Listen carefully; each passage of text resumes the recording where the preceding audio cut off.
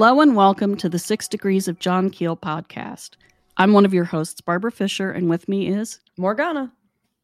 Tonight, we're welcoming Zelia Edgar back. We're very happy to have her back, and we're talking with her about her new book, Just Another Tinfoil Hat Presents, which just came out, a month ago, month and a half, 2 months? Something like early January. Okay. All right. See, time has no meaning anymore. With this pandemic, I just live in this timeless realm where all time is now. So I had no idea. I just knew I just read it and it was good. So it was excellent.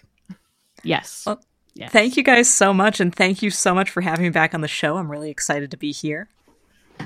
We are thrilled to have you. We are. And we both had so much fun reading this. I think we have 3 copies between us because I got a physical copy from Morgana. I have a physical copy and I have a Kindle copy. You also got me a Kindle copy. Oh, well then 4. Until the physical one got shipped.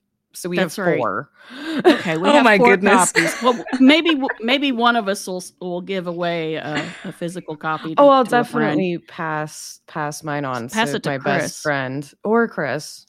Yes, yeah. I was going to pass it to Brittany, but Chris works too. Oh, Brittany would like it too. Yeah. I could pass her my copy, which has notes in it. She might be entertained by that. That's true.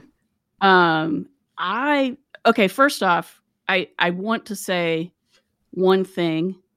You should have named it, or I would have named it, the High Strangeness's Greatest Hits, or the Greatest Hits of High Strangeness, because that's what it is. It is all the great cases, all the big cases. And what's really interesting to me is many of them I've read before, because I'm old and I've read all this stuff for a very long time. But you still got 1 or 2 in there that I didn't know. And the way that you wrote the descriptions of them and the way that you presented the cases was very clear and very concise. And yet you did not leave out details. I appreciated that so much. Well, thank you so much. I mean, I'm seriously beaming here. That is high praise, especially to hear that I managed to find and uncover 2 new cases for you. You know, that is just, I've heard that from a few people, and I have to admit that makes my day. Just because I totally love, when I find a case that I haven't heard of before, it's thrilling, because it's true. I've been in this for a long time. I've seen a lot of, it's true, the greatest hits. So when I can find something really obscure, I'm like, hey, this is something new. So seriously, thank you so much. You're welcome. You are very welcome. I also loved that you did all of that and you made this entertaining and gripping. Yes.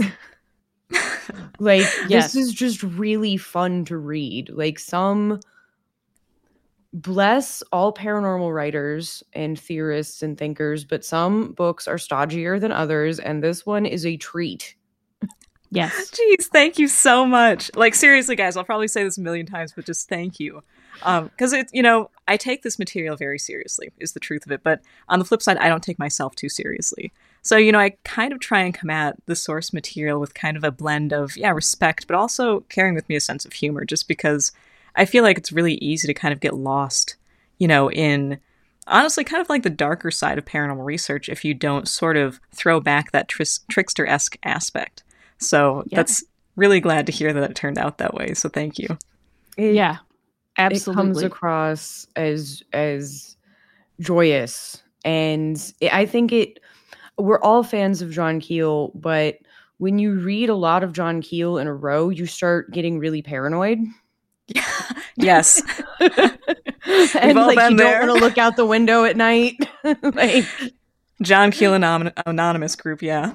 Yeah. You start being really nervous when your phone rings, and this, while being super informative and in-depth and has some really excellent theorization at the end, does manage to keep from instilling an element of fear in the reader, which I think is awesome. I'm also sure some people are going to be like, well, it's not spooky enough. But this isn't necessarily about being spooky. This is about, this is what happened. What can we learn? That seriously just makes my day because, bringing up Keel is a great point. He is like, I love him. He's fantastic. I will admit, after reading The Eighth Tower, I was in my like mid to late teens. I had to take a break. I was like, this is too much. I'm not going to think about this for a couple weeks. Got to be done for now. And so I do totally understand what you're saying about that feeling of paranoia that, comes across. Because it's true, he handled so many cases that he got so in-depth and involved with. And you can really see how there was kind of that pull from the phenomenon in his life. And it's easy, just even with a casual interest, to start worrying about that in a way. And so, I'm seriously very glad to hear that, my book comes across as, not necessarily gloom and doom and like, terrifying. Because, after that little, kind of miniature freak out session with The Eighth Tower, I really did try and like, come at this from, I don't want to say more balanced, but kind of, just really looking at it still as seriously, but just not holding so tight to everything. And that's kind of how my work has progressed these past years. So again, just really, really glad to hear that it kind of turned out that way with this. I also think that you caught just a taste of John Keel's lightheartedness when he's being funny, because he had a great sense of humor. Oh, yes. And so it is reminiscent of that sense of humor. There's a little taste of a Nick Redfern sardonicness in there, but you have a much lighter touch than either of them. Oh my goodness. Thank you. with humor and you have your own voice. So I'm going to read this from your introduction because I loved this paragraph so much I highlighted it in hot pink. We're in the boondocks of the Twilight Zone, a place where half-formed concepts cavort with full-fledged nightmares. There are no clear boundaries here.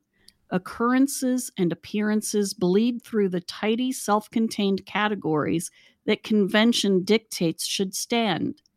Patterns exist between all anomalies, whether they be cryptid encounters, hauntings, UFO sightings, poltergeist phenomena, religious apparitions, folkloric beliefs, or demonic manifestations. The evidence at once points two separate ways: to physical occurrences that can't solely abide by physical laws, objective events that revel in subjective appearance. Simply put, the evidence points to something paradoxical. So you had me at that paragraph. I was like, well, if the rest of the book sucks, it's all right because that paragraph's right there. But then the rest of the book follows in kind, and so I was really impressed with that because you basically boiled it all down to it's neither this nor that, it's both. In every way you can look at it. I'm going to say it again. Thank you. Aw. No, I'm seriously like, I almost feel like such a dork right now. I'm just like, I am beaming from ear to ear. So thank you so much. But that is kind of my current way of looking at all of this material. Is, so often we're focused on, is it physical or is it non-physical? I think that's one of the biggest questions in paranormal research, whether you're talking about UFOs and cryptids especially. Even once you get into ghost and poltergeist manifestations, there's still that question. Even though, of course, we tend to really think of ghosts as immaterial, even though they can affect material change. And we think of UFOs and cryptids as material, even though they behave in ways that cannot possibly be solely material. And so I think that debate, and it's a huge schism, too, between different researchers and different, people have their own kind of tents that they pitch in different camps. And I think that the trick is that we are looking for something that exists between those 2 points. And that's kind of a difficult thing to accept. I feel like as human beings, we really want to decide things and we really like to, put them in this category and then we're just done with it. That's why we have such a thing with taxonomy. We want to just call something a certain thing and just, it's over there now. We don't need to think about it. And so I think that concept of, existing at that kind of crossroads point, it is kind of a tricky thing to conceptualize even, but it's the only thing that really, in my mind at least, makes sense when you look at the full picture. Exactly. I also like towards the end there is theorizing in this book, and I'm trying not to like spoiler everything, which is really But hard. we have to talk about it a little we bit. have to 'cause talk it's- about it a little it's bit. cool. But like, I'm just like, it's such a good book. And I very rarely get to talk to an author of a book I really enjoy because a lot of them are dead. Yeah. Hey, It comes of being old. You know? I have had dreams about John Keel and H.P. Lovecraft. I don't know what to do Right. with that. I feel like we could have a seance, but even if John Keel showed up, you couldn't trust it to be John. So- Exactly. And he'd be salty anyway. He'd be He like, why would. are So you why are trying you bothering this? me? What are you doing? How did you get my cosmic number? Yeah, exactly. Bugger off. Yeah. But I think that you say that there's room for multiple answers to be right. And I think that's such a valuable concept because it is so divided. Is it nuts and bolts? Is it flesh and blood? Is it, energy beings? Is it this? Is it that? And I tend to fall somewhere on the transmogrifications of energy side of things. Oh, but yes. I also am like, there might be physical Bigfoot somewhere. Is it all? Would it explain all Bigfoot cases? No, but it might explain a couple, but I don't know. And that I don't know, which you also talk about being of huge importance to researchers to just admit that, like, none of us know. Yeah. Is so key, because I think if we all just admit we don't know, I think we'll all feel better. Yeah. Yeah. Yeah. Very good point. We'll be less stressed out. Yeah. Trying to like find the answer. But also, I think admitting if you don't know something, it opens up more possibilities beyond what you've been thinking of things as, which was terrible syntax, but I hope everybody understood what I meant. Oh, definitely. Well, and I think that's such a key point too. Like, I'm open to any answer is the truth of it. However, I am not open to quote unquote the answer. As soon as that's what's being billed, I am truthfully no longer interested. And so that's, I think that's the risk that we run too, because the concept, like, I am a huge fan too of the transmogrification of energy idea and like Keel's super spectrum and all of that.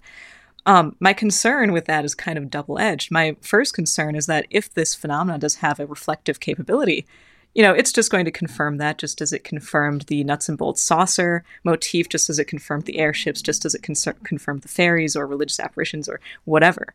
And then on the flip side, too, I do think, and Keel actually nailed this down at the end of Operation Trojan Horse, he was like, we don't want to lean too heavily on this concept that these things are not at all physical, because, and I think he said this kind of tongue-in-cheek, it leaves us wide open for an actual space alien invasion. But that is, kind of a coy way of putting it.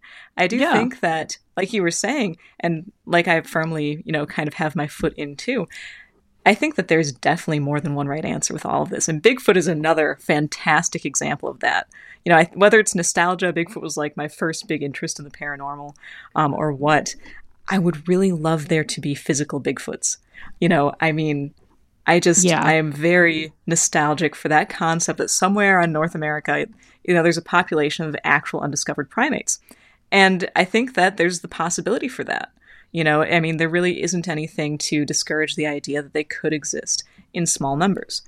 Now, do I believe that accounts for the majority of sightings across the entire country? Not at all. Do I think it accounts for the sightings of Bigfoot with light anomalies, Bigfoot holding onto orbs, Bigfoot vanishing?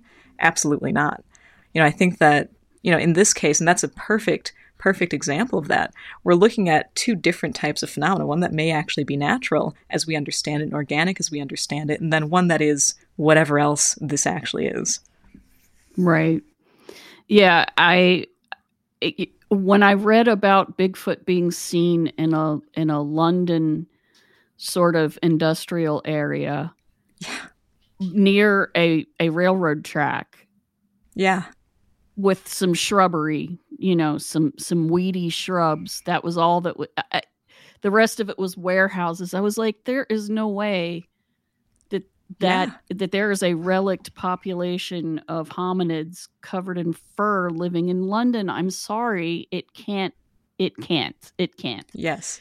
But in the Pacific Northwest, yes, it can. I thoroughly believe that they can be physical in some cases and then paraphysical in other cases, because, then you still have footprints. Yeah. Oh, but they disappear in the middle of a field of snow. Well, how does that happen? Exactly. Maybe he, I don't know, hitched a ride with a UFO. It's not like that's never been seen. So, yeah. What do you do with that? Those bits of information. And as you say, humans don't like both and. We don't like this and that. We like this or that. We like assurances. But, Wired just came out with this big article about the life and work of Jacques Vallée, and he's been in this 60 years and he still doesn't know what UFOs are, and he says it right there. Says it openly.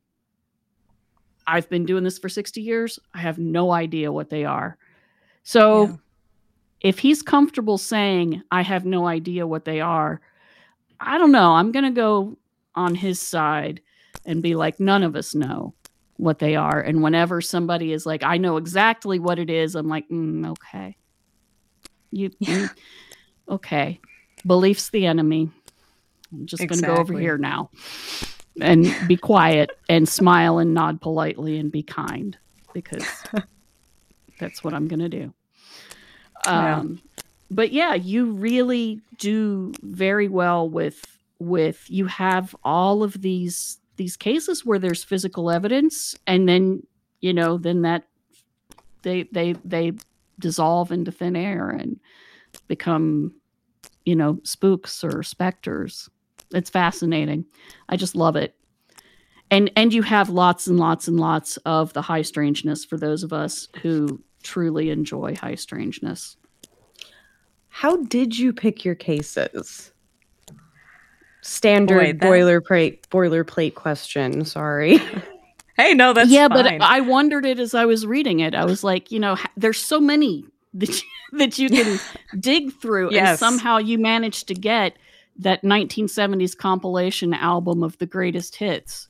So how did you do that? I love that analogy, by the way. So thank you, because as maybe obvious from my work, I love that era in particular of the late 60s, early 70s. I love that in general, but especially when it comes to high strangeness, it's just it really is the golden age, in my opinion. Oh yeah. So how do I pick my cases? That is a great question, because I read a lot of this stuff just constantly. So I've got a lot of information coming in, and pretty much it's just, I feel kind of almost like a crow when it sees a shiny thing. There'll just be a case that just stands out, and I'm like, that seems weird. And the weirder it is, the weirder it seems right off the bat, the more likely I am to pick it up and try and find everything I possibly can on it. So really it comes right down to the fact I am a huge fan of high strangeness, of course. So I really love cases that have, for one thing, high contact, or, a pretty lengthy period of time where the witnesses are engaging with the phenomenon. It's one of the first things I look out for, because that usually yields more high strangeness and more weird stuff. Yeah. So, once I've kind of picked up on a case that I think is really intriguing, a great example of this is actually the Marlington encounter. I first came across that in Keel's The Complete Guide to Mysterious Beings, and he just had a short snippet on this Sasquatch-like creature that shorted out a guy's car twice. And so once I kind of pick up on a case where I'm like, okay, this one ticks all the boxes, I want to find out what I can about it, then I go on a hunt for anything I can possibly find. So articles, any mentions in other books, if there's even websites that have the story, if they have different sources. Marlington is a perfect example, too, of how I found a ton of old newspaper articles about it, which when I can find newspaper articles from the, date this occurred, I'm just thrilled about that. Because for one thing, you're close to the actual event's time, which is always important because, it's a really close, not necessarily firsthand, but as close as you can firsthand account.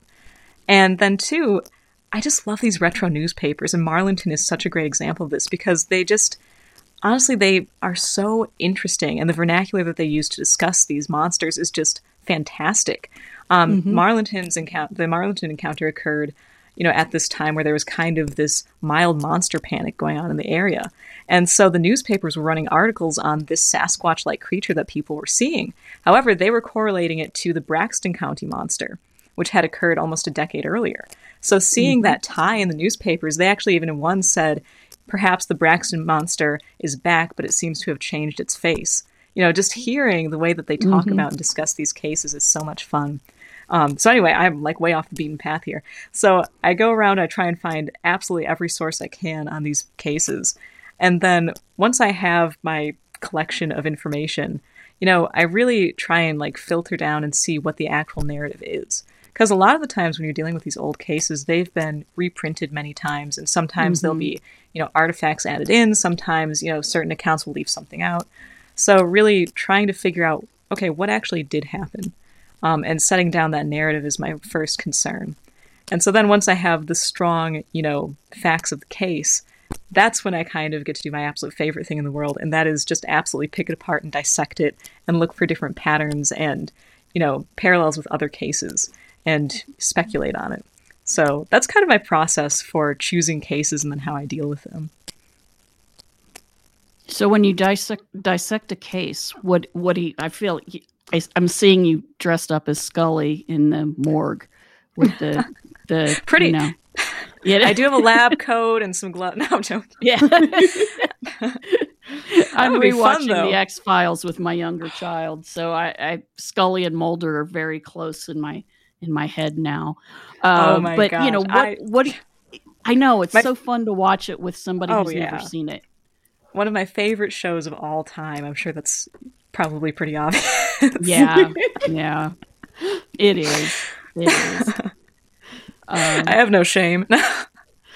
And so what do? Do you do like a folklorist does and pull out story motifs, essentially, where, okay, this was a saucer-shaped object. That's one motif. It's silver. It's another motif. There was spontaneous psychokinesis afterwards. That's another one. Is that part of how you do it, or how do you go about that?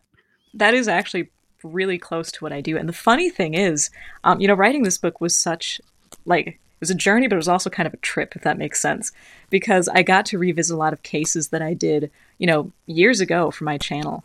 And it's interesting because I can see just in that fairly short span of time, how my thought process and all of these has kind of evolved. And not only that, but my information base has also evolved. And so it was super fun to be able to go back and look at some of those cases that I did years ago and realize I didn't pick out everything I possibly could have. So yeah, I do. I just kind of look for, certain motifs that stick out or symbols, especially to certain aspects of the story that you'll see time and time again. Of course, there are a few that I'm really interested in, such as like light anomalies, strange noises, things like that. And those are some that, it's amazing, but it's like when I go back again to those earlier cases that I reviewed for my videos, I didn't see that pattern at that point in time. And so it was so much fun to then kind of like look at those cases over again, and tie them into this larger, again, kind of like database of cases and high strangeness. So yeah, it's pulling out aspects and, especially patterns that I've seen before. So many of these cases share patterns between each other. And that is just every time I can find something that correlates to another case, especially if it's like a cross-boundary case. If I'm dealing with one UFO case and there's another Bigfoot case and they share a similar motif, that is just so exciting to me. So yeah, that's exactly what I do. Pull out all of the different things that remind me of other things and then just kind of delineate them from there. That sounds awesome. I had a weird brain segue. Sorry, everybody. One thing I noticed that's sort of a pattern, it's not in every case, but it's in just under half of them. And I loved this, and I loved that you noted this. people, when the strange experience starts happening, they do not initially go, oh, it's obviously a strange thing. They go, oh, it's a raccoon. Yes. Or some normal thing. Mhm. That is the first assumption people make, is that this is a mundane thing that's happening. And then they get a Yep. closer look, and then they're like, okay, this is not normal. And they fully experience the strange that is going on. And I love that for two reasons. One, I think it sort of puts to rest this idea that floats around in skeptics' corners of the world where, oh, people just jump to magical conclusions. It's like, no, people jump to mundane conclusions. Yep. Mhm. And Yeah.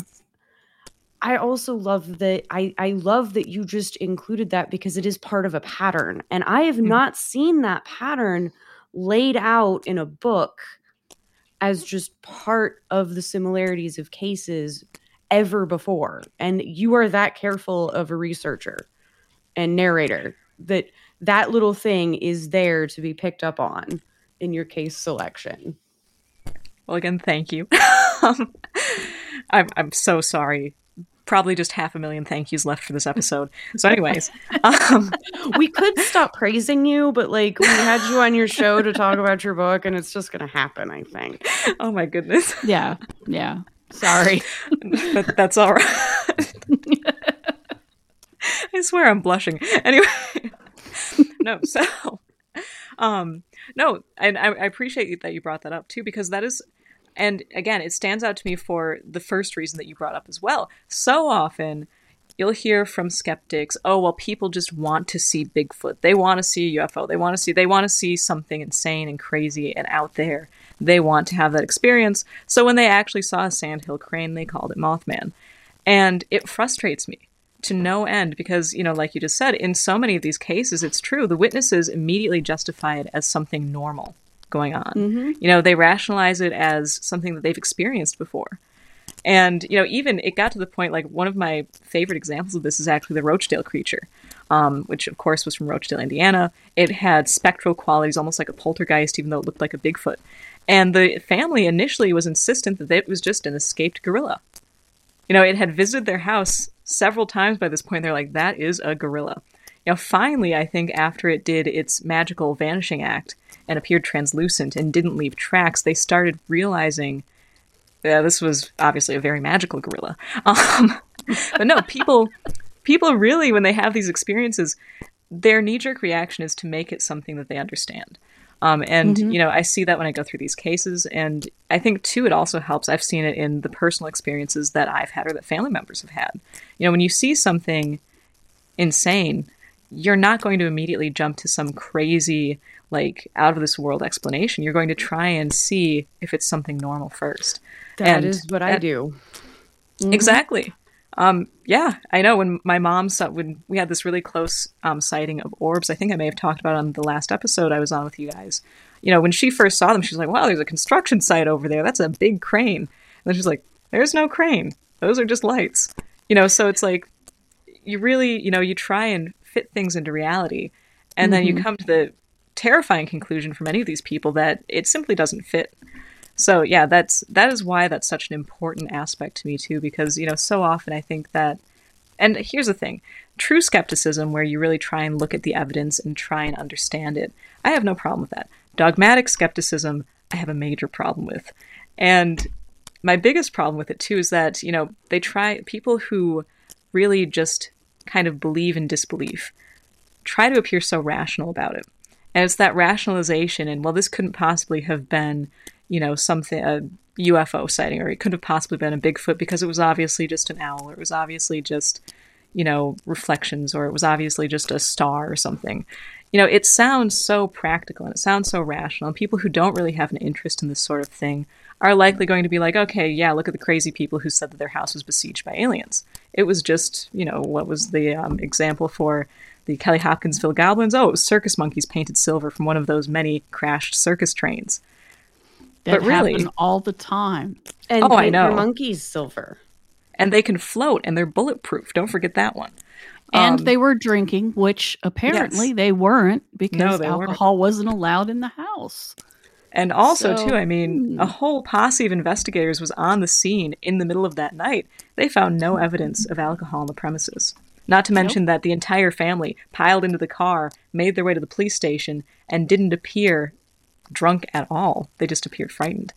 So that's my other kind of, the flip side of my issue with that concept, is that the rational option, the mundane option that is so often kind of paraded around, usually doesn't fit the evidence in the slightest, making it then kind of oxymoronic. It's completely impractical. So there's my rant. Yeah, it was a good one. It's an excellent one, and it's one that needs to be repeated. My problem with dogmatic skepticism is it's another case of belief is the enemy. Exactly. It's just kind of in the opposite way. That's not scientific reasoning.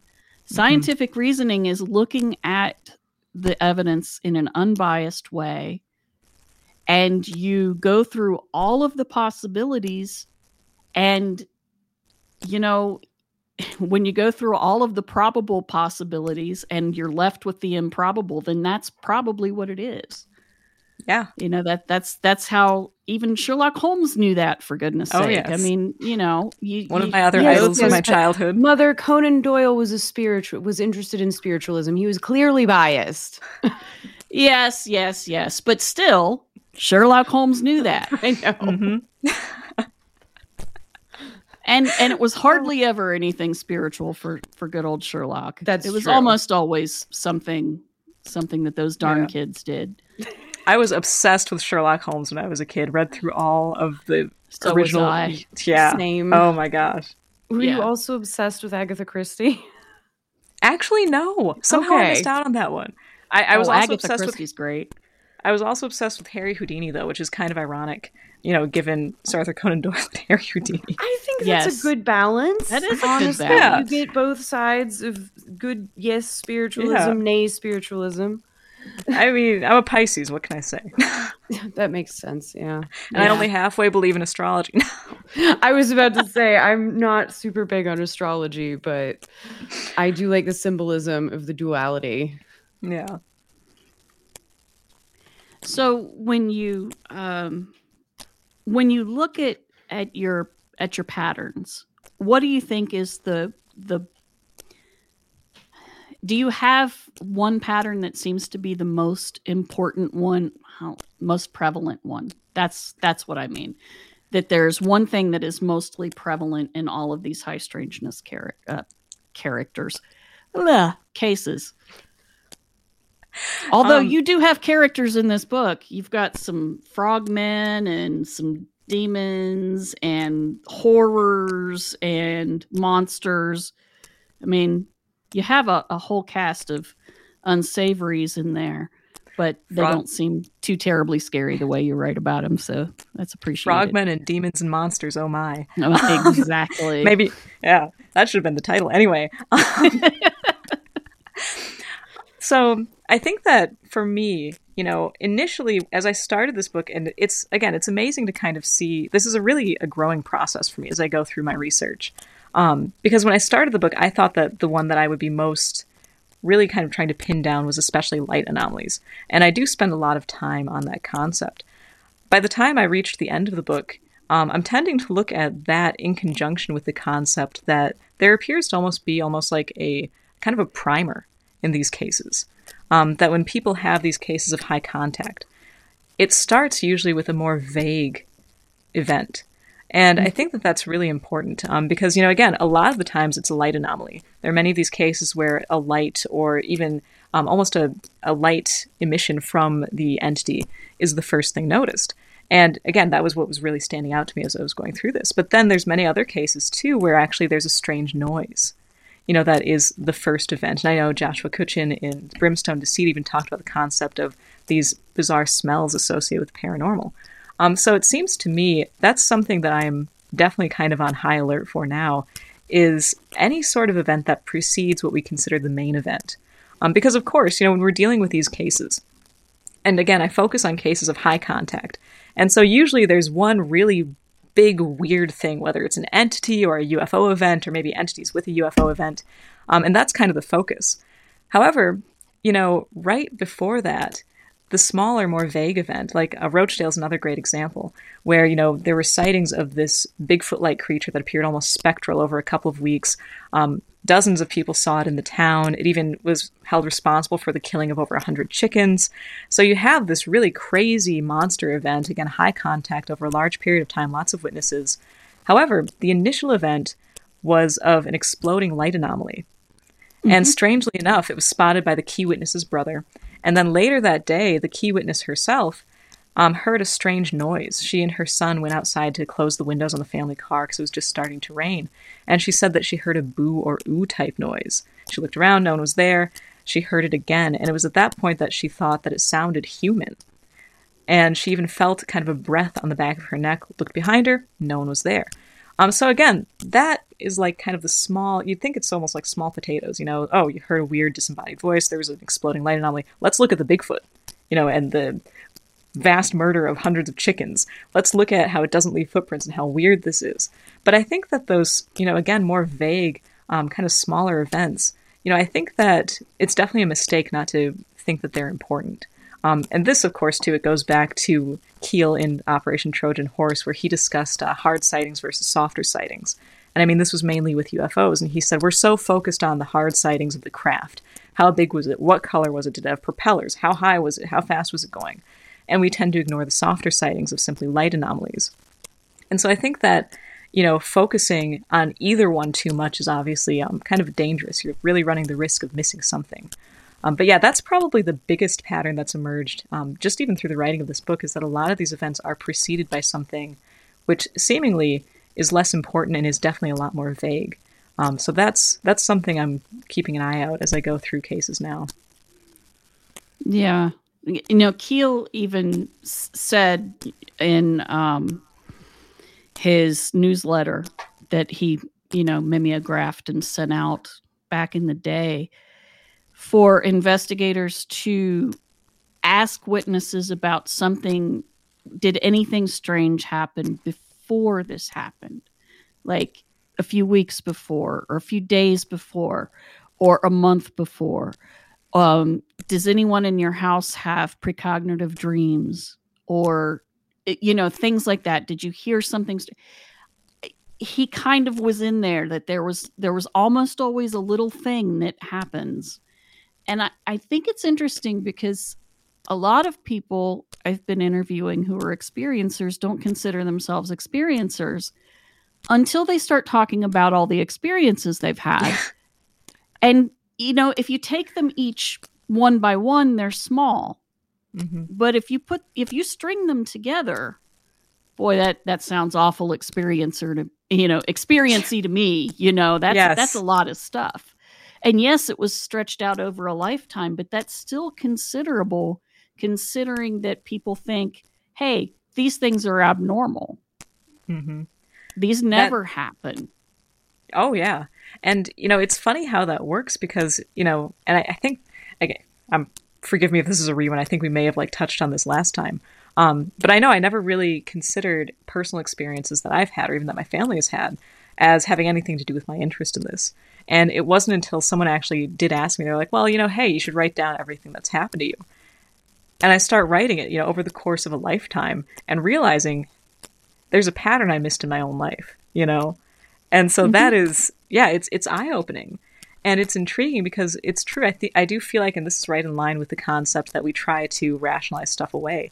I think that for the most part, when people have even a big event, they're almost so lost in that and lost in, okay, this one thing happened, that they forget about the dozen of other things that happened. So yeah, that's a fantastic point. Okay, can I ask about a specific case? Yeah, of course. Sure. Okay, what's up with Creepy Clown Sam? Yeah, I knew you'd hate that one. I don't hate it. I just didn't like it. He comes from under a bridge. So we've got troll motif worked in here. There's berry picking motif in there, which is both fairies and missing 411. And Bigfoot. And Bigfoot. Yeah. And that is like, to me, one of the most high strangeness cases in this book. Yes, that one kind of takes the cake. Like, in my it opinion. wins. Yeah, it And does to- win the book. It does. Thank you. And to quote my younger sister, who laughs at the clown? I think that there is something, especially now where we are with pop culture, where clowns, they have a certain creep factor. And so this one, I mean, the intriguing thing to me is that the argument is that, this thing, whatever it was, appeared as a clown to try and seem friendly. And I'm like, man, I would have been running so No. fast. Yeah, I would have run. There's clown symbolism. Like, clowning is an Yes. ancient tradition that is not really that cheerful. No. Yeah, there's a Like- lot of, yeah. There's a lot of death in there. Yeah. Layers and layers kind of wrapped up in that one. And I know that one too, the berry picking stood out to me as well. I mean, this case is it's very bizarre. It's also bizarre because the main witness was a 7-year-old girl, and the pseudonym that the investigators chose for her was Faye Y. I know. Which I'm like, either someone was having a really great pun of high strangeness, or that was absolutely coincidental. Either way, very intriguing use of a pseudonym there. And yeah, she and a boy about her same age heard, again, we're talking about these priming type experiences, this strange wailing noise. Wailing noises come up in tons of other encounters, Yep. whether it's Bigfoot, even some UFO cases. Of course, haunted houses are pretty much synonymous with that noise. And they followed it across a meadow when it just stopped. As they were crossing this little footbridge, a blue-gloved hand popped out, and then it was followed by this 7-foot-tall, for lack of a better term, kind of like clown automaton. They said that it had an almost kind of jester-style type outfit, which appeared all tattered. It was wearing a hood, but it also had wooden antennae and a black knob, and also a totally flat face that I guess did not move, even though it spoke to them. And See, yeah. now just let's pause here. yeah, there's a lot there, yeah. There is so much just that's straight up Doctor Who villain. That is Yes, straight up really Doctor Who is. monster. Yeah, I was like, that's a good point. I swear Russell T Davies made that critter up.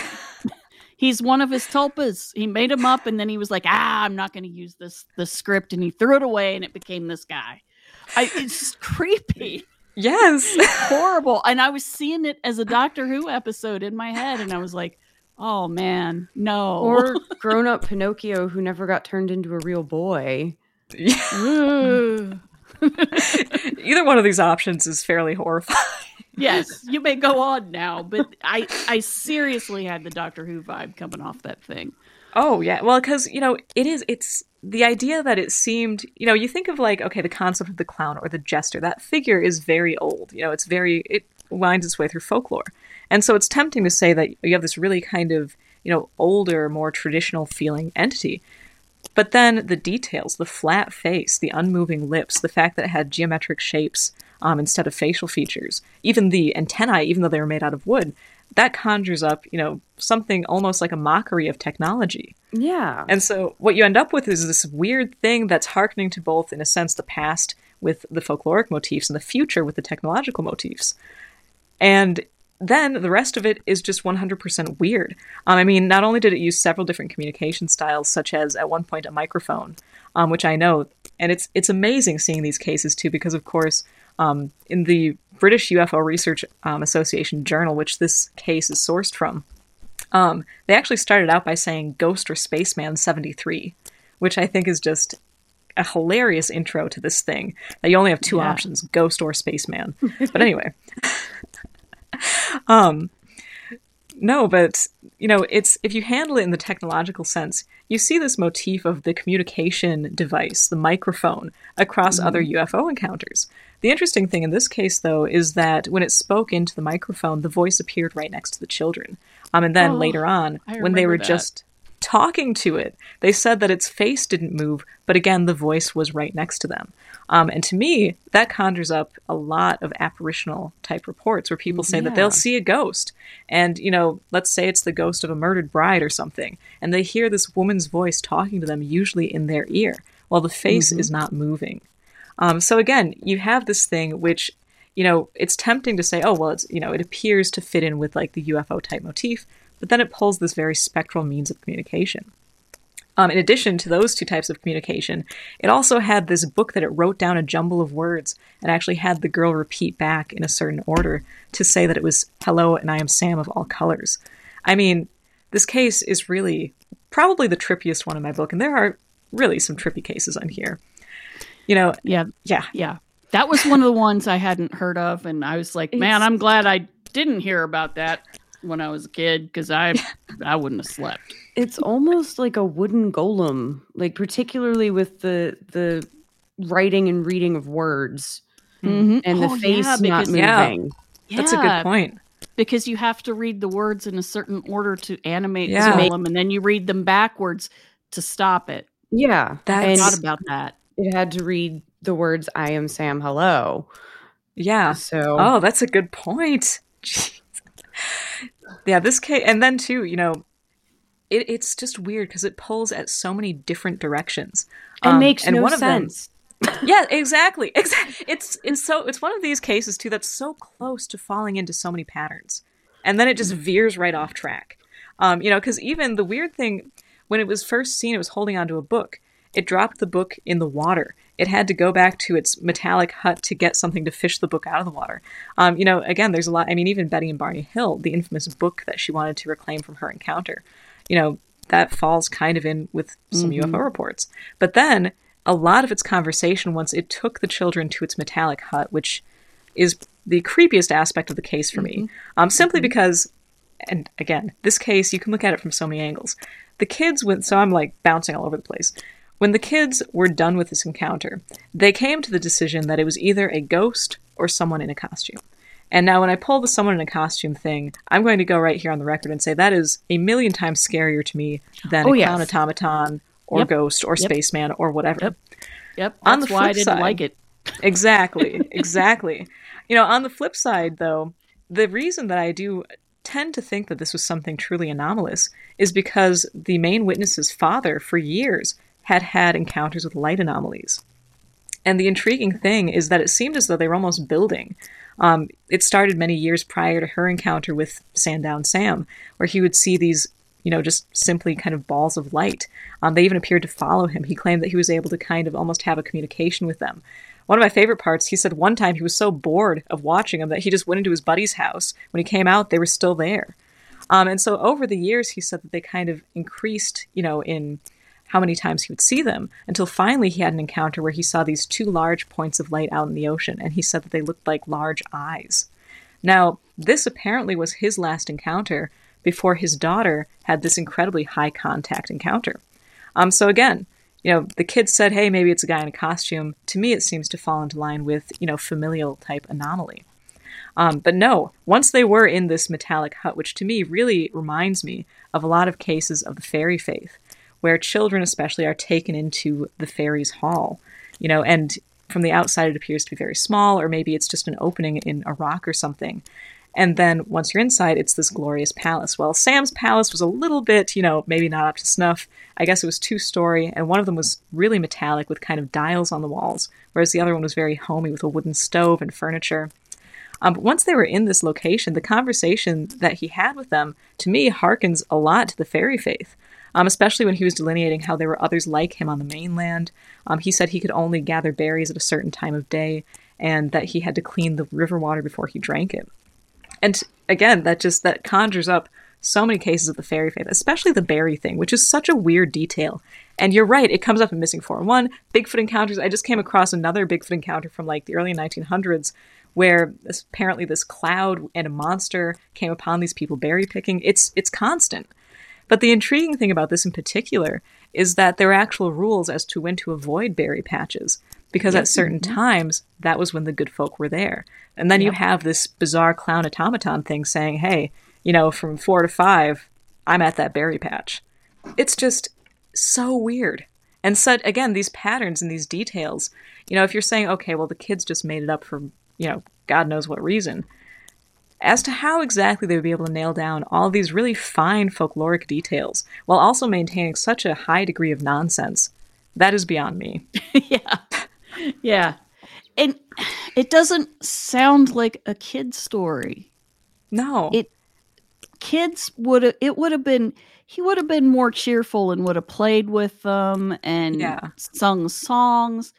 Because I've heard, stories that my younger cousins made up and stuff. And, it always had, whenever they said, oh, I saw a little gnome and we sang songs and we gave him a cupcake and he gave us, it's none of this metal hut with dials on the walls and a book you have to read out and, knobs on. No, none of there's that. No strong narrative. Exactly. Again, I feel like and kids have a narrative. Yes, because they're playing. They've got something. Yeah, they have a thing that they are trying to accomplish, a story or whatever. And usually it's pretty much point A to point B. Now they might mix up a few details. Forgive them. I mean, they're children. But like with this, it's a very strong meandering narrative that ends up going nowhere and has a million dead ends. And I think, too, one of the things that really goes against the concept that it was just some fantasy is the fact that as soon as they left the thing, which this is another really weird example, this is one case where the phenomenon didn't end the encounter. The kids actually said, okay, it's time for us to leave. And so they left, which I think is really amazing because I would say most of the time, either the witness decide to run away or the phenomenon is what calls it quits. It just is not there anymore. And in this case, they were just, okay, we got stuff to do. And the very first thing they did was try to alert a workman to what had just happened. And he had been working nearby the entire length of the encounter and claimed that he didn't see anything. So, again, that's their first kind of prerogative is, okay, we're going to tell this guy. And, he didn't see anything the entire length of time that this encounter was going on, which, I mean, that in and of itself is kind of, it points to something that he didn't notice anything weird going on. And again, that kind of, the concept that maybe it was some guy in a costume, he would have noticed that. Oh, yeah. Well, and he also, it's not like he noticed the kids playing by themselves either. Like, he didn't notice anything. So where did the kids go? Exactly. And this is pure speculation. But the truth of the matter is, where were they if he didn't notice anything? And I think that, that probably is one of the freakiest parts of this story. And the truth is, I really, I've been so interested in this for so long that not much really scares me anymore with the paranormal. One thing that does is the concept of like the missing 411 disappearances. And, the fact that throughout the paranormal, especially older encounters, you see that concept come up a lot. And so in this case in particular, I really do wonder what would have happened if they didn't, at the end of their half hour say, okay, Sam, see you around. Yeah. Would they have gotten changelinged? Exactly. And that poor workman might have been blamed for it. Yeah. If you think about it. Yeah, very good point. Or would Sam have dropped down into sticks and moss because he was a fairy puppet that they'd animated for only a certain length of time or something even weirder? Yeah, appearing under the bridge, too. I mean, that is such a, talk about symbolism. Not only is there tons of folkloric symbolism, I know I brought up in the book The Billy Goat's Gruff, where the troll is under the bridge, but even the concept that, fairies were heavily associated with bridges. Pretty much throw a brick at any paranormal entity. I mean, don't do that, it'll probably get mad at you, but most of them at some point or another have been associated with bridges and crossing points. And so even that is just, I mean... There's a whole thing about can they cross water? No, yes. Yeah. Only if it's a bridge of a certain type. Yes. Yeah, there's all these traditions. And I was checking those off as I was reading it going, oh no. Oh, I don't like this. No. Oh, you can only pick the berries at a certain time. Oh, that's nice. Yeah, okay. I did not like it. Not at all. One of the few bright points in this is the fact that when they first saw him, I guess, they had zero interest in this guy. They saw this 7-foot-tall clown automaton come out from under the bridge, and they just kept wandering around. They were like, okay, whatever. They weren't afraid of him. They weren't interested. They were just like, okay. And then it was only when the wailing noise started up and he brought out his microphone. Maybe they thought there was karaoke. I don't know. Yeah. Maybe he invented it. I kind of admire two kids who are just like, all right, whatever, 7-foot tall thing. We're just going to do our thing. Over here. You I know? know. Like, I would not have been that nonplussed. I would have been like, bro, what are you? Yeah, exactly. Well, and their conversation, the funniest thing too is that the part of the story that sounds exactly like kids is their conversation. The first thing they ask the guy is, "Hey man, why is your clothing all torn up? What's Right, up with that's that?" such a kid thing to say. Yeah. Yeah. Oh man. Yeah, because that they're was- still young enough to not really have great manners. Yeah, You know, because exactly. that's the kind of thing that they would say, and their mom would, you know, smack them in the back. You of the don't neck ask and, that. Yeah. You don't. I'm so sorry. You know, because I remember at 6 and 7, I was still apt to blurt stupid things Oh, out yeah. like that. You know, and I had that, no tact at that age either. Nobody does. Nobody does. You always say what's on your mind. I and it's barely have usually tact now. Well, yeah, that's the thing. Yeah, Oh, that's awesome. it was so true to life, though, in that sense that I was just like, this is so wild. It reminded me of one of my other favorite British cases, which is the little gnomes in the little cars and Nottinghamshire, you know, driving around in the park. I love that one, except that one's much less creepy because Yes. they just sort of drove around and were kind of cute. They were a little bit weird looking in the face, but they didn't like take kids into a hut and all that. I have been circling that particular case for a long time. It's probably going to make an appearance on my channel in the near future. Because I know that one too, it's like, it sounds so charming in a way. You know, just imagining these little things just kind of tootling around. Yeah, definitely not as creepy as Sandown Sam. I'm pretty sure nothing's that creepy. It really bugged me. Yeah. I both love that case because it is so strange. And it has all, like we've discussed, it has all these threads. But, like, of all of the things that, the cases that I read in this book, that is the one that if it happened to me, I would be the most freaked out for the rest of my life. Yeah. Yeah, I'd be having nightmares about him. Oh, yeah. Well, you know, it's true. Just imagining that flat, it's almost like, you know, if you see the illustrations in some of the old journals, it's almost like a paper plate with just like a few shapes thrown on for the face. And I'm like, yeah, you really can't get a grip on that. You can't get a No. read on that thing. You know, it's just, it's kind of there and you have to figure out how you're going to deal with that. Yeah. Yeah. Yeah. Again, like I said, it's straight up Doctor Who. Ugh. See, now I'm all like thinking about that creepy dude. He was so creepy. What kind of things did you basically, what are your favorite bits of High Strangeness? Do you have like favorite oddities, like motifs or threads that you just love to see that jump out? Oh boy, that's a difficult question. Let me think. I mean, light anomalies, I will say a million times over, I am very interested in those. And Yeah. part of that is, you know, due to personal experiences. The other part of that is just due to the fact that it seems as though they're very prevalent. And I think that, you know, in a way, they may provide probably one of the clues as to what this is. Again, not really sure if we'll ever accomplish that. But I think that if we're really trying to sift through and find the truth, you know, the fact that light is present in so many of these cases and it takes such, you know, a kind of key role in many of them and in a way almost envelops a lot of these high contact cases. You know, that definitely is something that I really look out for. But then there are like way more obscure things. Like, honestly, if there is ever mention of berries, I go totally bananas. I'm like, okay, holy smokes, it's berries. This It's ties to the berries berry. again. There they are. I do the same thing. I do the same thing with berry picking and livestock deaths. I'm like, yes! And then, like, I feel really bad because that's somebody's, like, animals. Yes, I have a moment where I'm like, yay, but not, but yay. Yeah. But those poor things.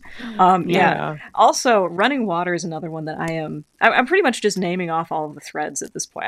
Whenever I find a pattern, I'm like, I'm a total pattern freak. I'm like, hey, there it is. Because yeah, running water, and especially the crossing of running water, is another thing that I have a major interest in, just because that's one of those rules that doesn't always apply. You know, so often you'll have, you know, you'll say, okay, well, entities can't cross running water. That's a belief in a lot of different cultures about a lot of different entities.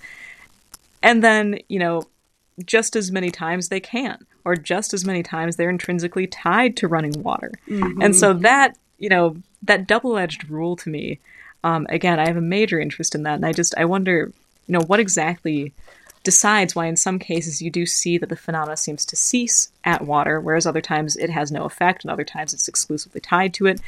You know, that's just, it's absolutely befuddling. So that's another one that I'm really intrigued by. And then, oh gosh, there was one other one where I'm like, I always keep an eye out for that. Oh, it'll come back to me in a second. But yeah, no, light anomalies. I mean, that's, again, if I can that's my big one. Yeah. Oh yeah.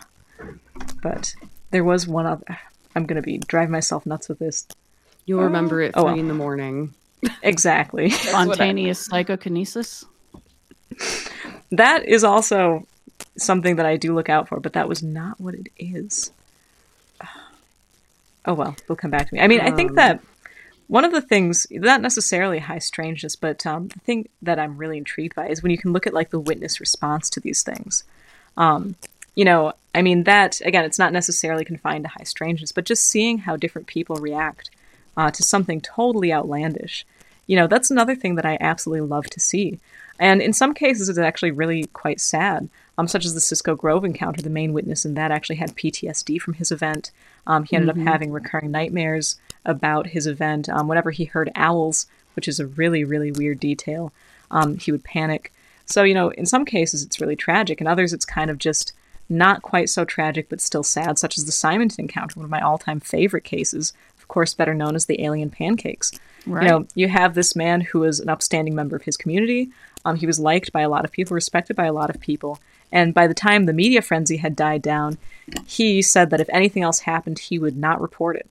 And I guess many years later, an investigator did go and talk to him. And all he would say is that he had had other encounters and he wasn't going to talk about it. So, you know, so there's kind of the bummer. Of that. Exactly. So there's the kind of bummer response.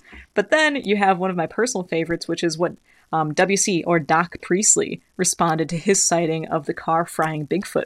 He decided not to tell his friends about it for months because he didn't want to scare them away. He wanted to go back to the area to do some deer hunting later in the season. And so he kept his encounter a secret until deer hunting season was over.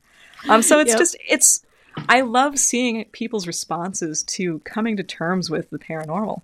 And especially, good old Doc Priestley. The poor man had his car burn out and he still was such a trooper. He's like, I'm not telling anyone.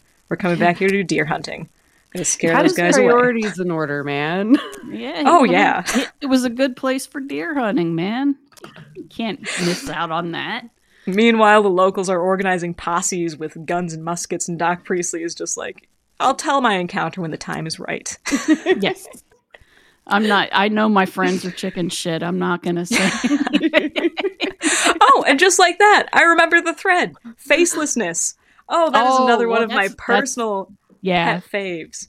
Yeah, I have no idea what reminded me of that. But anyway, yeah, faceless entities, that is another just special interest of mine. Just because, again, it's something you see across the board. So it'll be spectral encounters, UFO encounters, cryptids.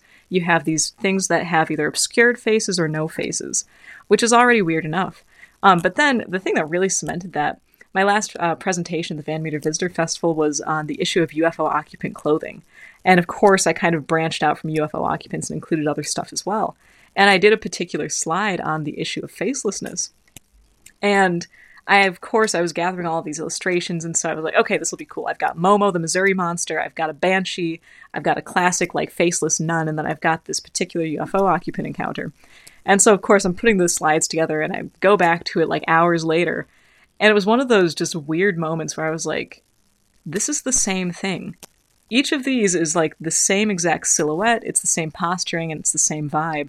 It's just that, you know, in this one, it was seen outside, so it's Bigfoot. In this one, it was seen in this haunted location, so it's, of course, a ghostly nun. In this one, it was seen with a UFO, so, of course, it's some sort of extraterrestrial. So, yeah, facelessness is another thing that I always, if I can find a case that details some faceless being, that has made my day. Yeah. And like, I love your theorization around facelessness as well. Because, you know, I have nightmares about faceless things. Oh, same. Same. I think a lot of people everybody do. does. Yeah. And so I wonder if that isn't pulled out of our heads, or if you're right and it's just faceless beings aren't done materializing yet. Or if perhaps the people who see them don't have a strong enough belief structure for the thing to reach into our heads and pull a mask out. Yeah, that's something I've wondered as well, because, you know, the weirdest thing about faceless entities is the fact that I feel like this is finally the dead giveaway that we're not looking at what we think we're looking at. You know, because if you're looking at some sort of strange being, and I'm going to use just like, you know, cryptids as an example. You know, again, if you look at cryptozoology in the classical sense, it's just some undiscovered animal. It has to, in some degree, function as we would expect it to function. And I know that life can take many forms. I think that that's a very valid point. However, when you're dealing with something which has no face and is still behaving like it does have one, like the Spectre of Winterfold, that is a great case because it's this really vague, you know, you can't even really decide exactly what it is. You know, I think that it's funny because a lot of these entities that kind of are undecided, they just get lopped in with UFO occupants. Like that was kind of a catch-all in that golden age. Even if there was no UFO nearby, it was just kind of like, okay, we'll take it. It seems alien enough. And this is one of those. It was this bizarre bell-shaped object with kind of just this white space where its face would be. It even had like a strange rigid white arm. And these two motorists had pulled over to wipe their car windows off. Or, you know, a motorist and his passenger. And this thing, quote unquote, looked in the windows. The only issue is it didn't have eyes. You know, and so in so many of these faceless encounters, they're still behaving like, you know, they've got like one. They're looking, they're seeing, quote unquote, but there's simply nothing there. And so I think that, you know, really that's something too where it's a dead giveaway that whatever we're looking at is not exactly, you know, physical in the sense that we understand it. You know, it's not performing exactly as it should, and that it is some sort of mask. And the truth behind it, I mean, that's the big question. But I know, I've wondered too, why does that happen sometimes? Because especially, you know, you have so many encounters with ghosts that appear faceless. And, you know, that's just intriguing to me too, because, you know, you think that, okay, you're in this location that has, you know, a certain history, you can almost anticipate that you'll be seeing a ghost. I mean, again, not anticipate that, but if you're going to see something anomalous, you'd think that's kind of what you'd fall back on. But still, you end up having these just totally devoid, faceless beings. Also, can't you not... When you're dreaming, you have to make up faces out of bits of faces that you've actually seen, right? Yeah, it has to be cataloged somewhere. You can't just generate a brand new face. Which makes me wonder about some dreams I've had. Right? Yeah. Right. But that may explain why you see someone that you don't know in real life or in waking life, but in the dream you know them. It's probably because their faces are parts of a bunch of people's faces. But could maybe they're just, if there's not a belief structure mask to reach for, we can't make a face out of our subconscious. Oh, yeah. It doesn't project or like even, you know, whatever catalog we have for some reason doesn't reach whatever this is. Yeah. The funny thing is... Oh. No, go on, sorry. Okay. Or like you posit, they're just not done materializing yet. Yeah, the funny thing is, that really occurred to me, actually, strangely enough, from a dream that my mom had. Because she had this dream. Of course, at breakfast, we always, hey, what did you dream about last night? Oh, this, that, and the other. And so she had this dream that she was reading a book, and then she realized, hey, I'm dreaming. And the book went completely blank. And that was what kind of kicked off that line of reasoning for me, is that, you know, if these things do rely on us somehow to project a certain mask or to project an image, you know, for some reason with some people, maybe, like you're saying, they don't have such strong presets, or maybe it does have something almost to do with like ESP ability. I don't really know. That just makes the image unable to kind of load in time. And so what they're left with is something which objectively is a lot more terrifying, and that is this just faceless being. But it's just a blue screen of death. Yeah, exactly. Because it's loading. It's too bad they wouldn't have the little like loading circles, you know? Right? Then we would all feel so much better. I'm like, oh, okay, I'll wait. We just need to update your OS, guys. I swear, if we start seeing reports like this, I blame this conversation. Yes. If we start seeing the little spinny icon and blue faceless people, we'll know. Oh, I'm scared now. I was just thinking that, you know, one of my favorite things is the prevalence of hooded and cowled and cloaked figures. Not just in ghostly sightings, but in cryptid sightings and in UFO sightings or UFO related sightings. And of course, fairy sightings. You know, that to me speaks of, you know, what is that particular archetype? Because we see them here in the United States where we didn't have a whole bunch of monks and nuns running about.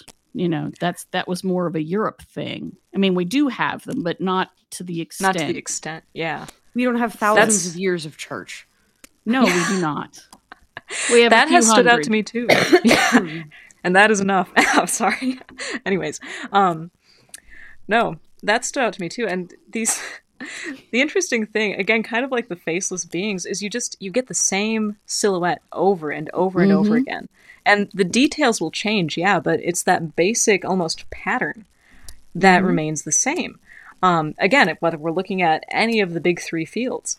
And I think the interesting thing with the hooded thing is, to me, immediately that calls to mind that which is concealed. You know, there's an element of like, you can't see the form underneath. Because that one in particular stood out to me too. And one of these days I'm finally going to pin down and compile, okay, what are like the big like main silhouettes that you're looking at here, and just toss hundreds of cases into each pile. That'll be a lot of work. You remember in World War II they made the airplane spotter cards? You should make. Oh, that would be beautiful. That would be awesome. Great. Oh you my god! Make the common silhouette spotter cards. That would be fantastic. Because I know the hooded entities. The thing that got me is I was reading a Bigfoot encounter where they said that its hair was like a cloak, and I'm like, yes, hold up, wait a sec. I was like, and then of course, whoa. There's this banshee encounter. Of course, the banshee usually appears with a veil. But then there was this particular one where they said it looked like she was draped in a fine gauze from head to toe. You know, and it starts sprawling out through all of these other encounters to the point where you're just like, okay, there's something to this. I don't know what it is. Yeah.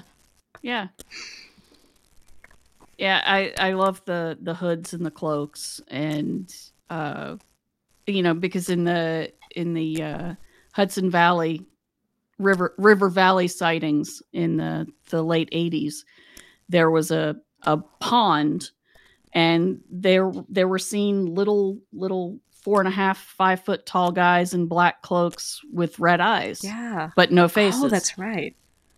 And that is right. With you know, UFOs that came in and out of the water. You know, again, there's water. Yeah, water is a big thing in the paranormal. It really is. But you know, who are these little red-eyed monk guys? What's up? What's up with that in New York? You know, and affiliated with UFOs. Right. Yeah, UFOs that come in and out of the water, and it's not a very big pond lake thing. It's not a large body of water either. That's weird. And you've brought up another of my favorite aspects. Thank you. Is that so often? See, I swear every of these aspects is my favorite. Just like I'm always like, oh yeah, and here's my upcoming favorite case. Just like the case before, which is also my favorite. I understand. That's I'm like really that with cheese. Crow. You're yeah, a crow. All the shinies are my favorites because they're all shiny in a different way. especially the one I'm looking at. Exactly, because Right. that's the Yes. best. Yes. Exactly, Yes. until I look over there. And then that one's the best. I completely Yeah. understand. I am like that Oh with yeah, thank you. everything.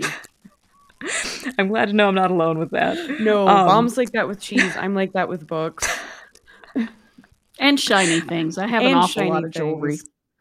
Yes, you do Oh, have man. an atrocious amount of jewelry. Like, We will have to compare collections. I'm guilty of that as well. But no, another of my favorite aspects. It's kind of, to me, and I used this term in the Winston, Connecticut encounter. It's like the monster in the closet concept. A lot of these beings or craft, or the beings in the craft, it's like they don't fit into Yes. where they claim to be going. It's kind of like when people, like you were talking about Bigfoot, hiding behind one lone shrub in the middle of London. This Yeah, doesn't make sense. That can't be where you live, sir. No. It's not big enough for you, sir. Or the kids they're following this 7-foot tall being into this tiny metallic hut that they had to crawl to get into. It just, in so many of these But then cases, it has 2 floors. Exactly. There's some sort of space distortion, honestly, kind of like the TARDIS, Yeah. And you see that a lot, especially, bringing up the small, tiny little pond that these things were flying into. I remember, I love Ivan T. Sanderson. His book, Invisible Residents, I do think that... Oh, that's a great one.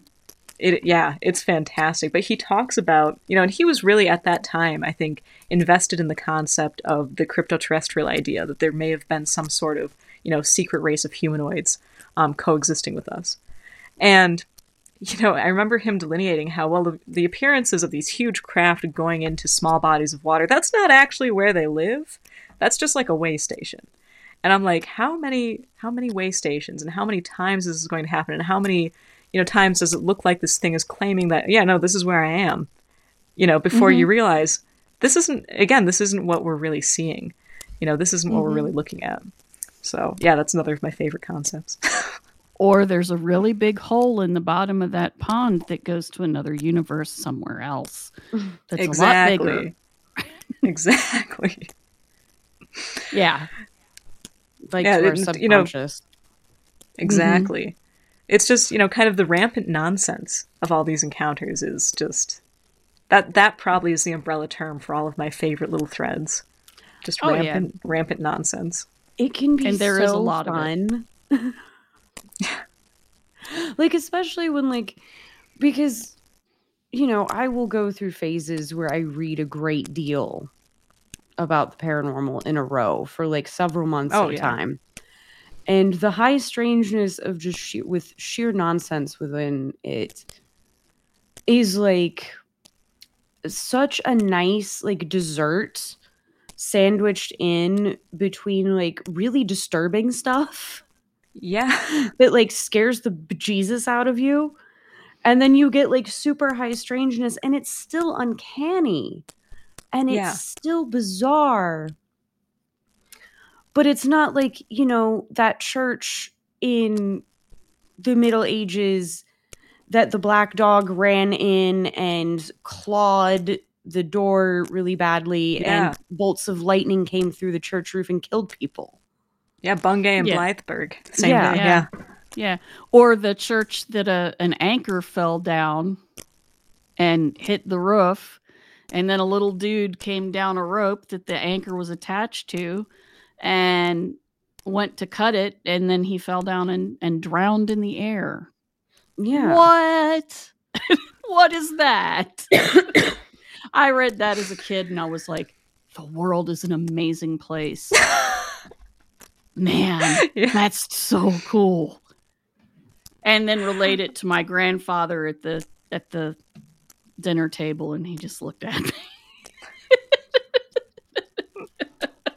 Said, "Oh, Oh, how that's interesting." And then he said, "That's why I don't go to church." Like that made some sense. Well, that's why I don't go to church. Well, hey, it's happened before. It'll happen again. I mean, I mean, Yeah. I don't entirely blame anybody for that, because there's cannibalism that happens in there. Well, yeah. Yeah. If Yeah. you take it literally, yeah. Oh yeah. Like, oof. This is what studying early like medieval history does to you. Like you get really, really touchy about the miracle of transubstantiation. Oh.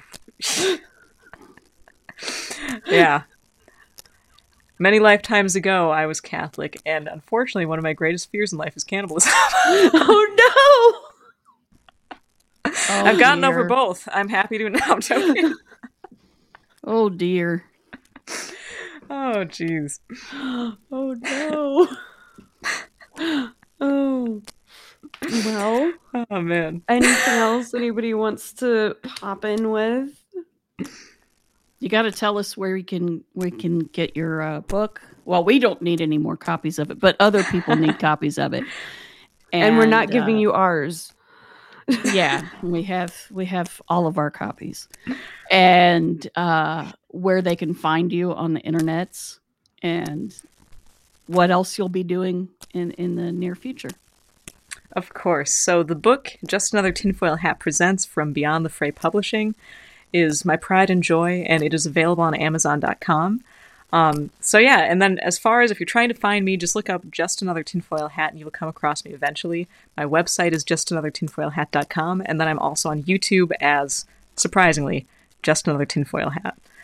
So yeah, if you look up that handful of words, you'll find me eventually. And then as far as upcoming projects, I am very pleased to announce I have signed for a sequel to my book with Beyond the Fray. So look out for that probably later this year, I imagine, which I'm, again, super surreal, very happy about. Excellent. Yeah, so beyond that, I'll be speaking at the Beast of Bray Road celebration at the end of April, which really excited about that because, of course, I mean, Linda Godfrey is one of my idols, and seriously, she absolutely changed my life when I was a kid, and her work was just inspiring to me. So yeah, I'm very, very excited to have been invited to that. So yeah, and then other than that, just keeping up on the channel. So tons of new cases coming up in the near future. Excellent. Well, thank you again for coming to see us. Always love to have you. For real. You are always welcome in our virtual living room. Yes. Yes. And if you ever want to come back, just give us a holler. Well, thank you guys. You two are awesome. It's just, seriously, this was such a fantastic conversation. So thank you again for having me on. Thank you. Well, that's all for this week's episode of the 6 Degrees of John Keel podcast. If you have any questions or thoughts about the podcast or would like to come and talk about your experiences of the paranormal, you can contact us at 6djk67@gmail.com. We promise to even answer you, and we are always happy to hear from you. Thank you.